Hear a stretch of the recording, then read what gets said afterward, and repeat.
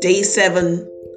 Dear child, I speak the Lord's protection over you, even in these times. You will continue to abide under the shadow of the Almighty everywhere you go and in whatever you do. The Lord that keeps you does not slumber, and He will continue to keep you far from every kind of harm and evil. Amen.